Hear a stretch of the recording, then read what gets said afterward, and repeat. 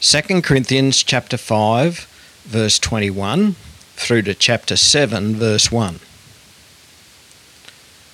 For our sake he made him to be sin who knew no sin, so that in him we might become the righteousness of God.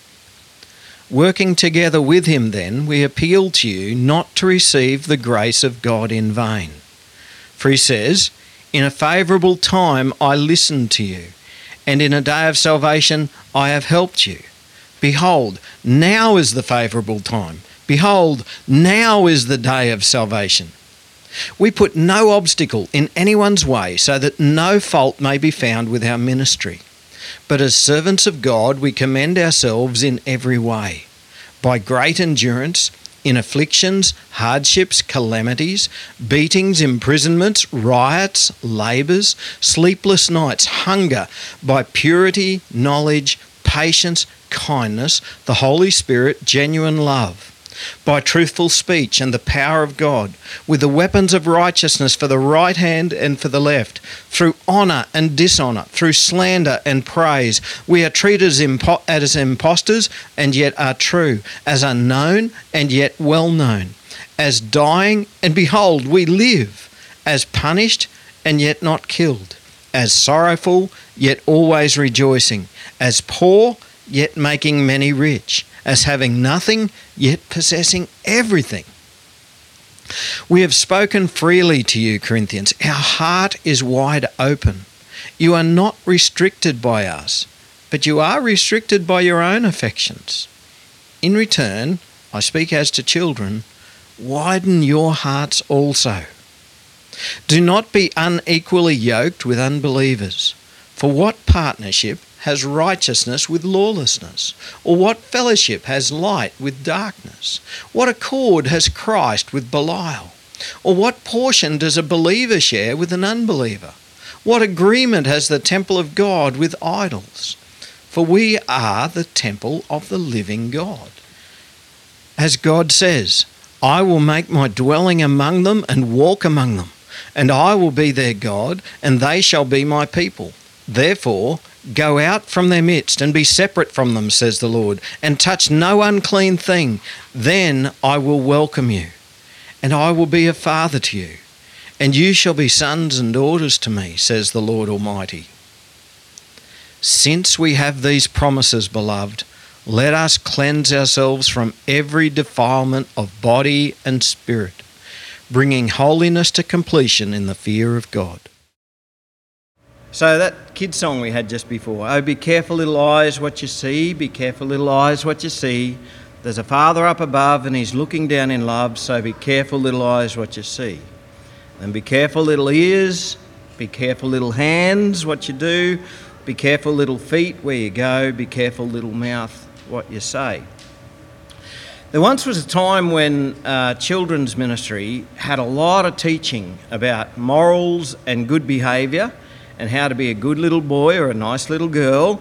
And even parents who didn't bother going to church themselves would often send the kids along to Sunday school so that they could learn a few morals and come back home as better people who wouldn't give their parents quite so much grief at home.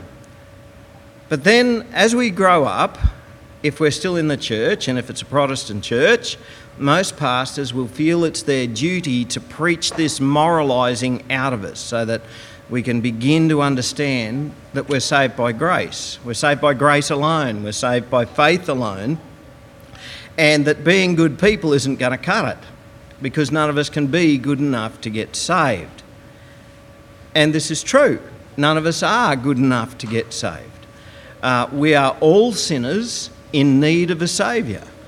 And it's only through the grace and the mercy of God that we can be saved. And it's only through faith in the Lord Jesus Christ and forgiveness of sin that we have in his name that we're saved. But sometimes something disastrous happens. It's at the point where man's theology takes over from the Scriptures. And sometimes when I say we, I mean we people who believe in Jesus, we people who are already saved. Sometimes we get given the message that if we make an effort to be good, Well, that's just legalism, and that's not living by grace. And we can get left feeling that if God wants us to change the way that we live, then he'll just do that, and it doesn't really matter if we just continue in sin, because that's okay. We're just experiencing the grace of God, and God will change us the way that God wants to change us. But that's not the gospel. Now, I very purposely said that that's man's theology, not the Scriptures, because the Scriptures teach us something quite different. I've given today's message the title, Being the New Creation That We Are, because today we're going to be talking about holiness. The very first verse of today's Bible reading is one of the most profound verses in the whole of the Bible. It was chapter 5, verse 21. For our sake, he made him to be sin, who knew no sin, so that in him we might become the righteousness of God. Now this is telling us that Jesus Christ lived a perfectly sinless life. Jesus knew no sin. He is the Lord God Almighty, the Holy One, and he stepped down from heaven to earth and he lived as a human. Fully God and yet human. And yes, Jesus was tempted. Jesus is tempted as we are tempted. Different temptations though. I don't know about you, but I've never been tempted to turn a stone into a loaf of bread. That's not my temptation. But for the Son of God, that is a temptation when you're hungry. And I'm probably tempted with things that Jesus wasn't tempted with, because for him they wouldn't be temptations. But even though our temptations are different, Jesus was tempted just as we are tempted. But the big difference was Jesus remained holy. Not like me, and maybe not like you. But for our sake, it was the will of God the Father for Jesus to suffer for us. When Jesus was nailed to the cross, he died for us, we know that. And often we focus on the excruciating pain of the crucifixion, but that wasn't the greatest cost for Jesus. And as we studied the Gospel of Mark, I showed you during the crucifixion and the passion of Jesus, it was focusing on the humiliation of Jesus. And for the all-powerful God to suffer humiliation, I suspect that that's probably a greater suffering than physical pain. But today we discover something which I think is even a greater suffering.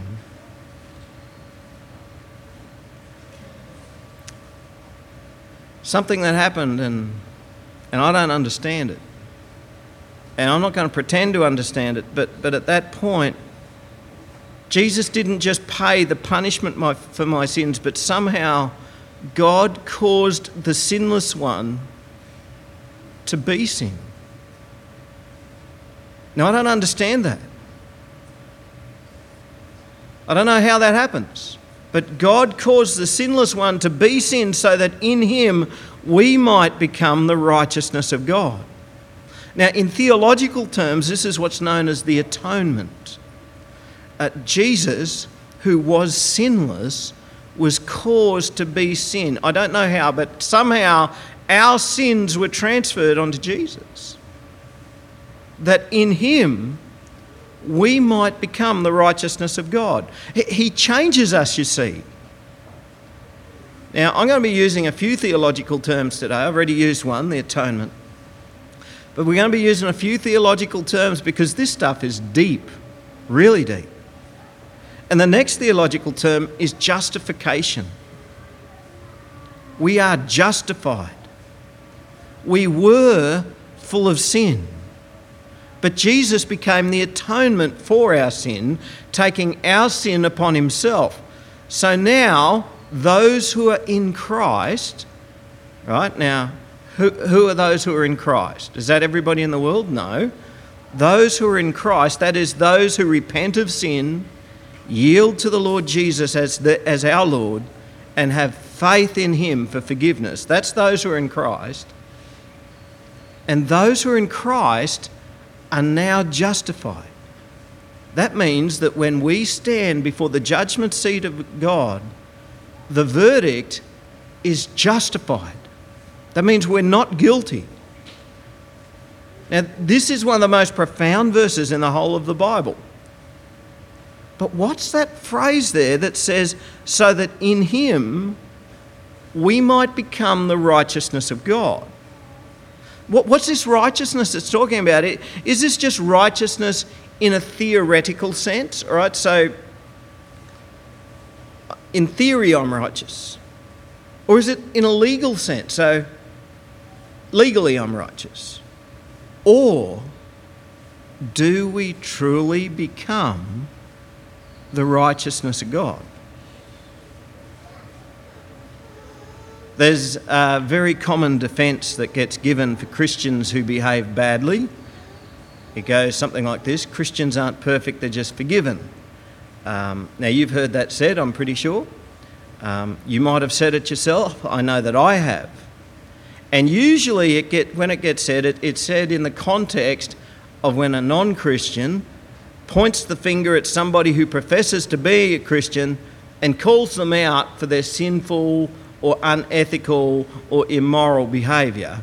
And then somebody chimes in with, I've got the answer to that. Well, Christians aren't perfect, they're just forgiven. We think that should silence all argument. But you've got to admit that the optics aren't very good when this happens.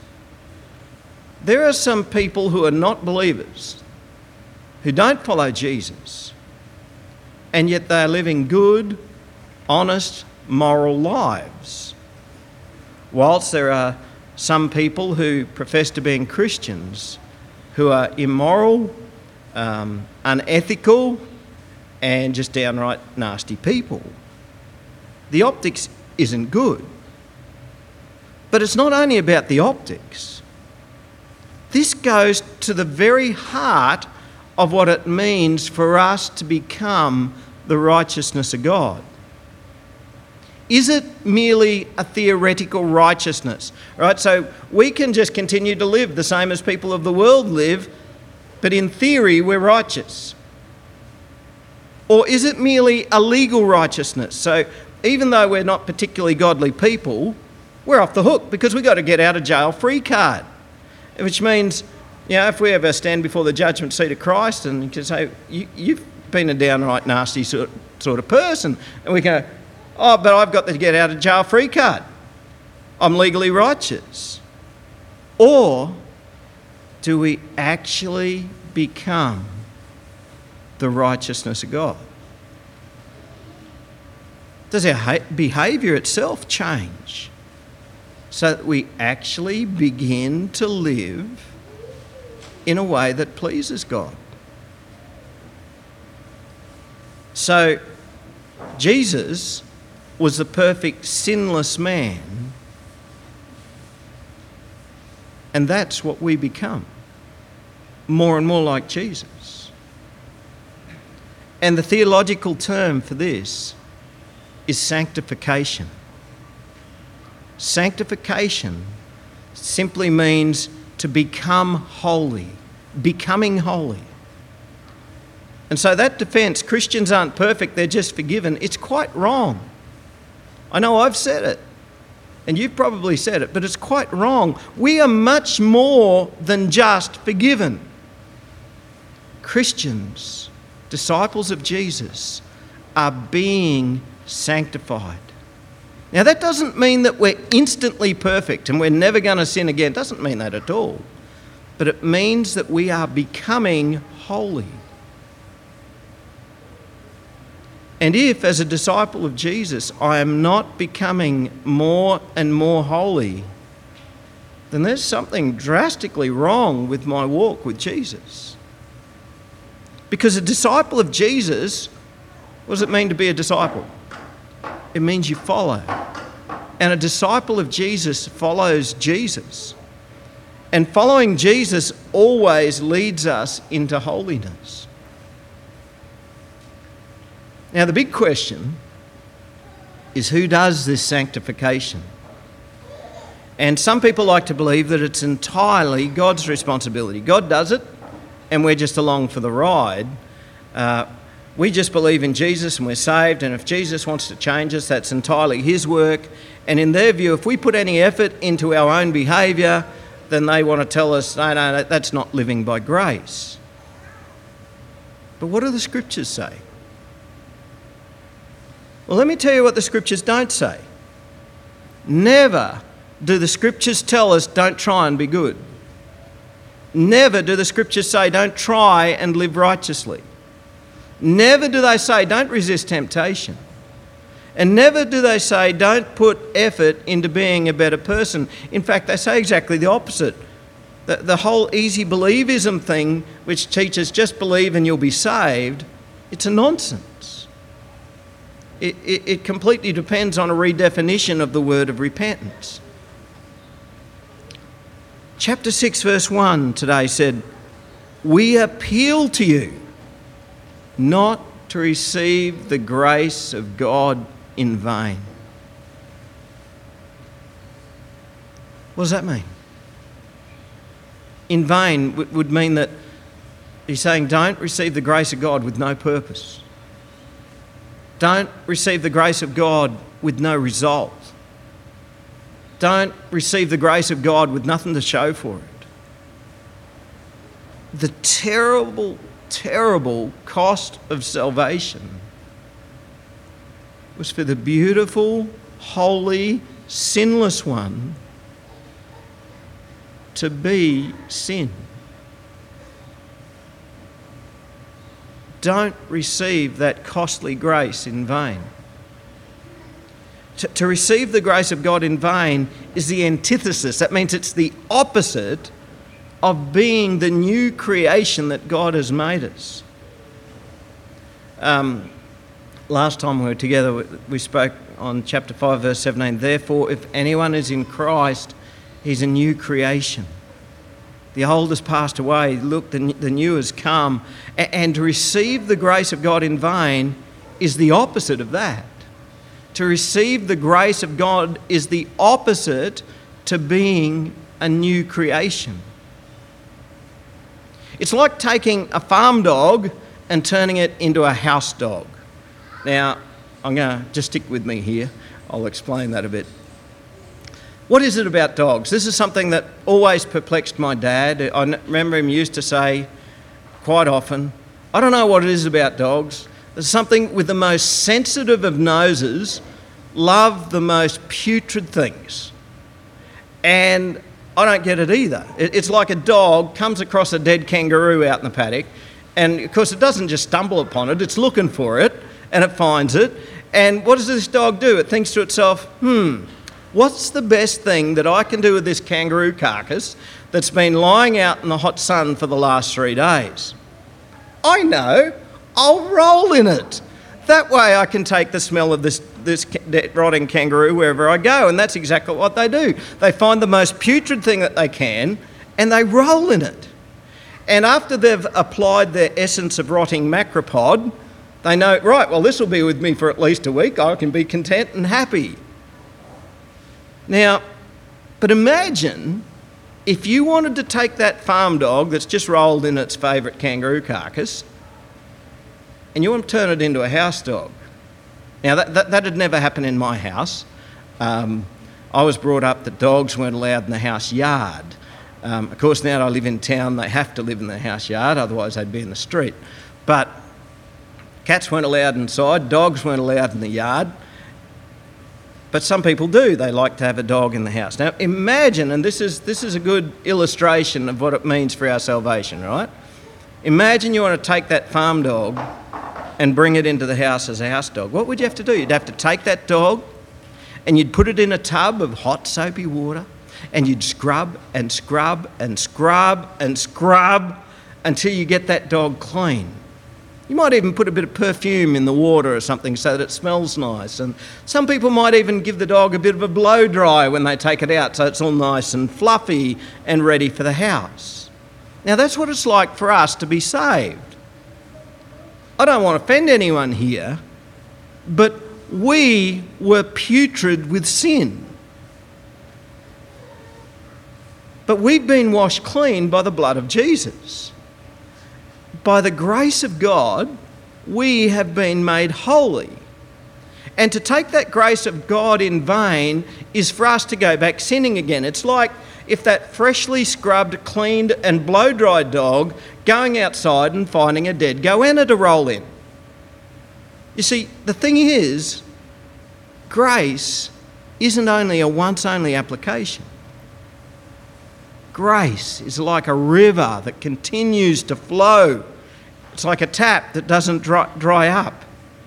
Now, I don't know about you. Well, actually, I do know about you. But I'm not going to use you guys as the example because I don't want to offend you. I don't want to make you guys look bad, but I'm sure you won't mind if I look bad. So I'll use me as an example. Even though I am forgiven, and even though I'm trying not to sin, I still do. And so I have to keep repenting of my sin. Over and over and over again, I have to keep repenting of my sin. God, I've rebelled against you again. But Lord, I'm going to try and do the right thing. Lord, will you help me to do the right thing? Lord, help me to live righteously as your child. Lord, help us to truly conquer this sin this time. Is this resonating with anyone? Does anyone else have that problem? It might just be your pastor. It's okay. I'm the most sinful one here. But God's grace doesn't stop. It just continues to flow. And every time I repent and ask for forgiveness, He forgives. Don't ever receive the grace of God in vain. Don't ever come to the position where, well, I've tried to repent of this sin so many times, but I'm still doing it. Therefore, I'm just going to give up trying and we'll just move on to something else. Don't now, and don't ever take the grace of God in vain.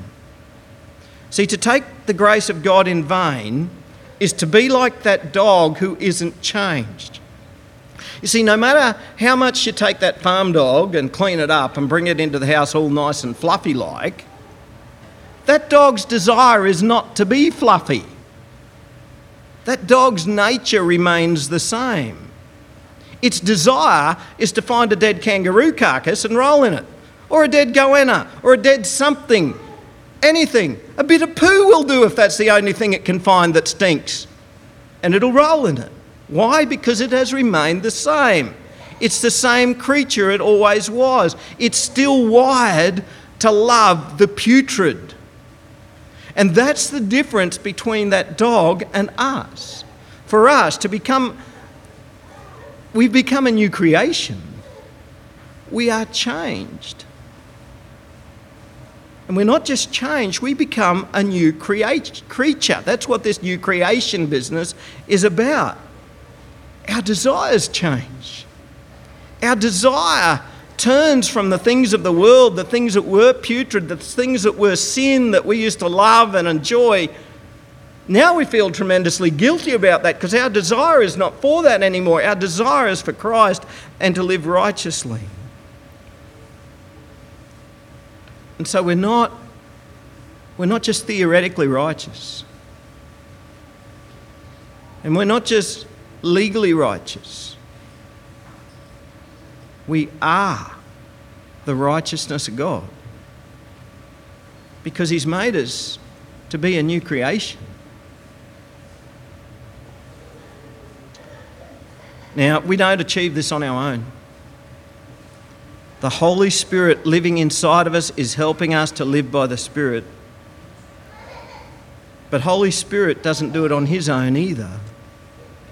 And this is the thing, we work together with God. We work together with the Spirit to live righteously. And that's why Paul is appealing to the Corinthian church.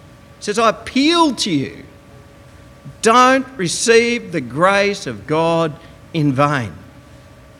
Now, why would he be appealing to them if they didn't have a part to play in this? Of course they have a part to play in this. Of course we have a part to play in this. And to illustrate this, in two places in today's reading, Paul quotes from the prophet Isaiah, as well as a few other Old Testament verses as well thrown in. The first quote comes from Isaiah 49, verse 8. It says, this is in verse 2. It says, "For he says," meaning God says, "in a favourable time I listened to you, and in a day of salvation I've helped you."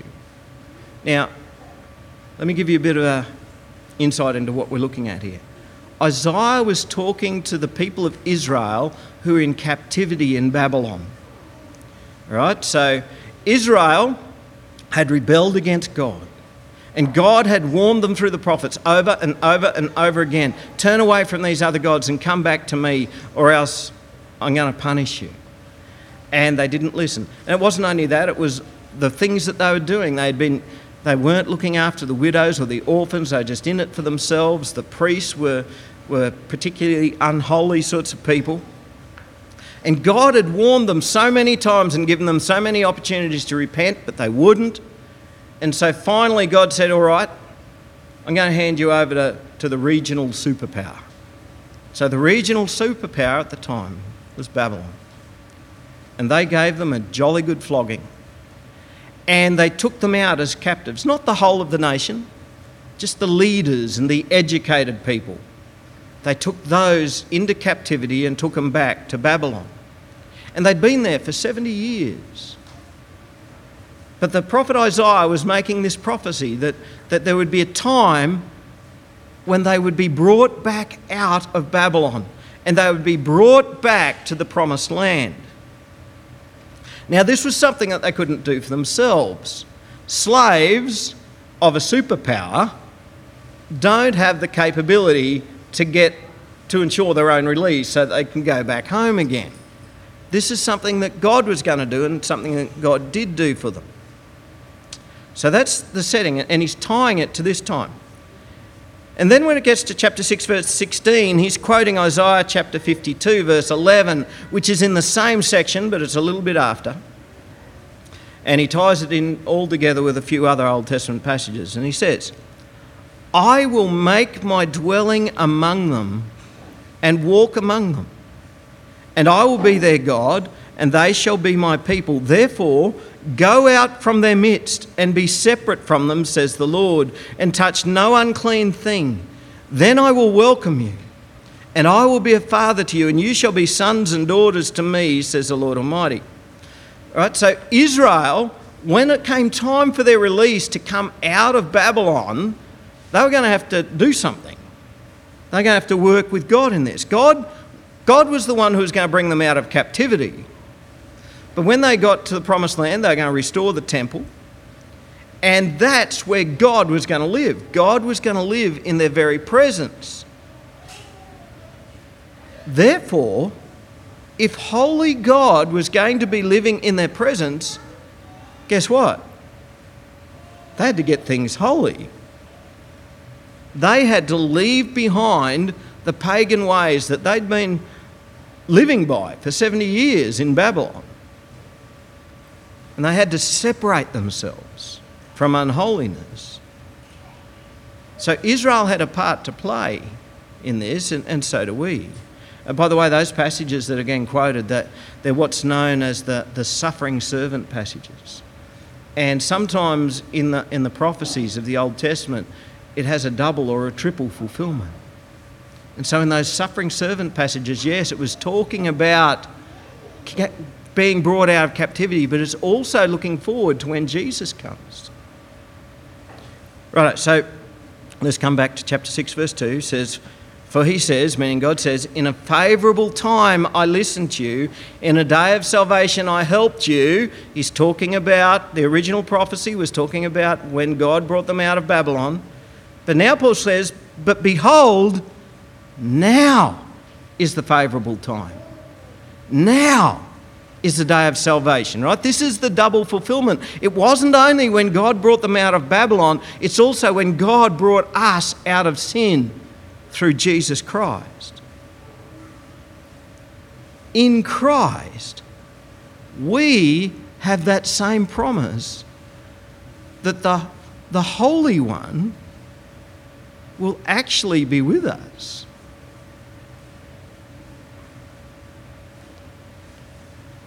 So God was going to live with them in the temple in their very midst, and so they had to be holy. But this is a day of salvation for us. God is living with us. And then Paul launches into what we covered last week, that the example of holiness that Paul and his fellow missionaries lived for Christ. They showed it by great endurance, by purity, knowledge, patience, kindness, the Holy Spirit, genuine love, truthful speech, and the power of God. Right? That's the attributes of the disciples of Jesus. That's the holy way to live. And that stuff, that doesn't just happen naturally. We talked about that a couple of weeks ago. That's the fruit of the Spirit. The presence of the Holy Spirit is a help to us to live righteously, but it's more than a help. It's a motivation. It motivates us towards righteousness. I really struggled with what word to use here. And for a start, I was opting between the words exalted and humbling. Now, those two words sound exact opposites, but in this case, they can both be used. And I eventually decided I'd use the word humbling. What a humbling thing it is to be the temple of the living God. What a humbling thing it is to be the temple of the Holy Spirit. But you could use the same word, exalted. What an exalting thing it is. We are exalted that God chooses to live in us. So you can see why I struggled with which word to choose. Royalty deserves the very best lodgings. In the news over the last couple of weeks, everybody's jumping up and down at the moment because Prince Harry and Meghan have announced that they're stepping down from public royal duties and they want to live a more self-directed life. But of course, people are wanting to know, well, but what about that Frogmore cottage that you're now living in? And it's a quaint little name, isn't it? Cottage. I'm not sure what it was after the renovations, but it was a 10-bedroom house at one stage. Cottage. But imagine this, the millions of pounds of taxpayers' money was spent on the renovations. Imagine what it'd be like if your house was like that, if the renovations cost more than the equivalent of 4 million Australian dollars.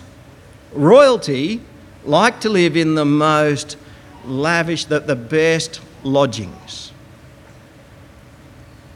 Where does God choose to live? Where does God choose to live? This isn't a rhetorical question. I'm looking for an answer. In us. God wants to live in us. We are the temple of the living God. You are the temple of the living God. And you're not just his Sunday home. Yeah, some people have a holiday home or a weekender or whatever. We're not just God's Sunday home. God lives in us 24/7. Under the Old Covenant, everything about the temple, which was where God was living, was to create a place of holiness. All of the sacrifices, all of the cleanliness procedures, the whole purpose was to make the temple holy, to make the priests holy, to make the Levites holy. Because unholiness has no place in the presence of God. And this is where I came across the word I should have come up with all along. Fearful. What a fearful thing it is to be the temple of the living God. Most of us amend our behaviour depending on what company we're in. I'm always mildly amused. It doesn't happen as much now because people around town know me. But there once was a time where somebody would meet me and they didn't know who I was, and we'd be chatting away and they'd be swearing away and they'd drop the F-bomb here and there and everywhere, and then in the conversation I'd say, "Oh, so what do you do?" And they'd tell me what they do, and then they reciprocate, "Oh, what do you do?" "Oh, I'm a pastor of a church." And they go, "Ooh, sorry, Father." And it's strange, they always call me Father. Must be coming from an old Catholic background or something.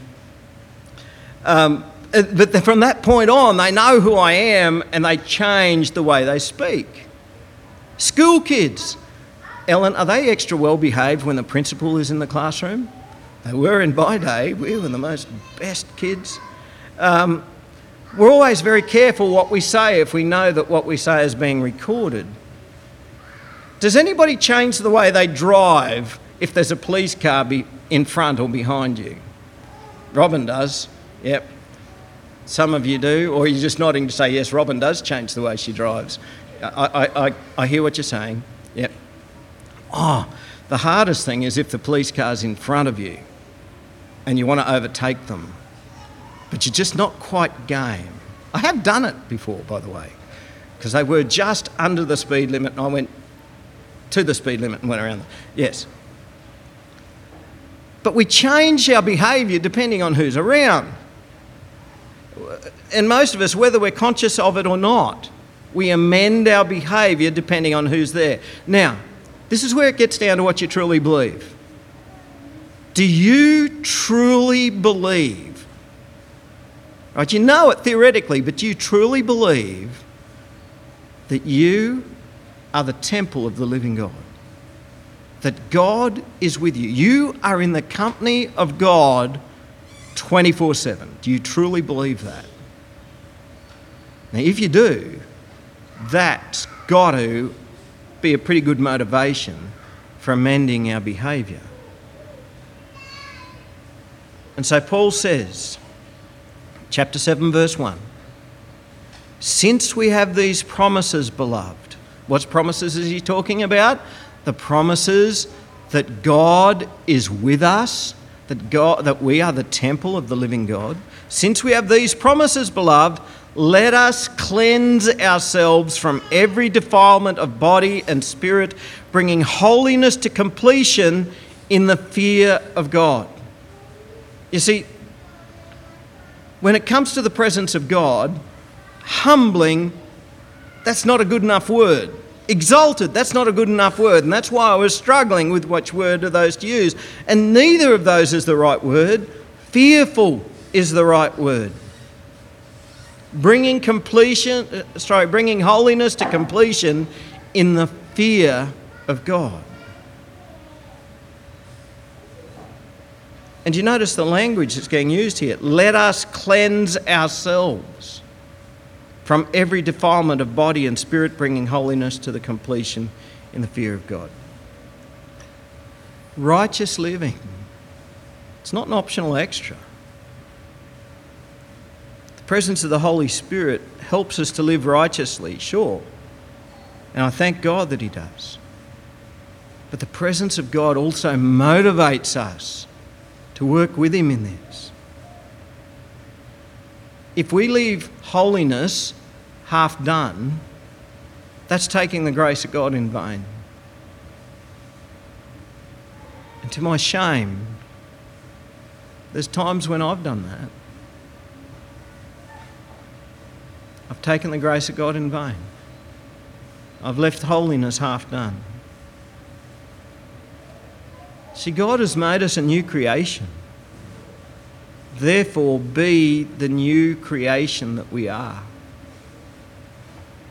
Let us cleanse ourselves from every defilement of body and spirit, bringing holiness to completion in the fear of God.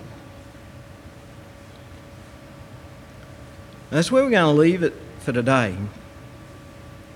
Next week, we're going to carry on this theme of holiness. We're going to take it a bit further because there's stuff in that reading today that we haven't covered yet, where he's talking about separation, separating ourselves from things that we shouldn't be. And don't be unevenly yoked.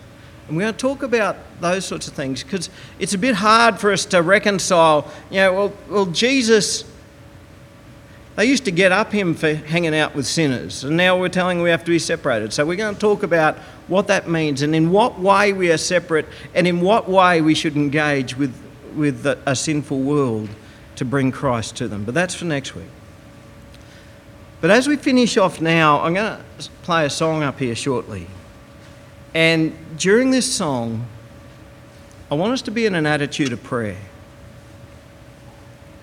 Praying, Lord, help me to make the alterations that I need to make in my life so that I can be truly holy. Lord, I know that you're living inside of me, and because you're living inside of me, I want to truly become the righteousness of God. I don't want it just to be some kind of theoretical righteousness. I don't want it to be just some kind of legal righteousness. I want to truly become the righteousness of God. Let's pray. Heavenly Father, we want to thank you that it was for our sake that Jesus Christ, you made him to be sin so that we might become the righteousness of God. And Lord, we confess that we've done exactly what Paul is warning that Corinthian church not to do. Lord, we have taken your grace in vain, and God, we ask for your forgiveness for this. And God, help us not to do this anymore. God, help us to be the new creation that you have made us to be. Lord, once again today we repent of our sin and we turn our hearts towards you so that we might truly be the righteousness of God. And Lord, I pray that you would give us a knowledge and a feeling of joy, knowing that you have set us free yet again, that your grace just continues to flow, that we are indeed pure and holy, not just theoretically, not just legally, but we truly are holy in the sight of God and in the presence of God. And Holy Spirit, we invite you to dwell in us. Make us to truly be the temple of the living God. In the name of Christ. Amen.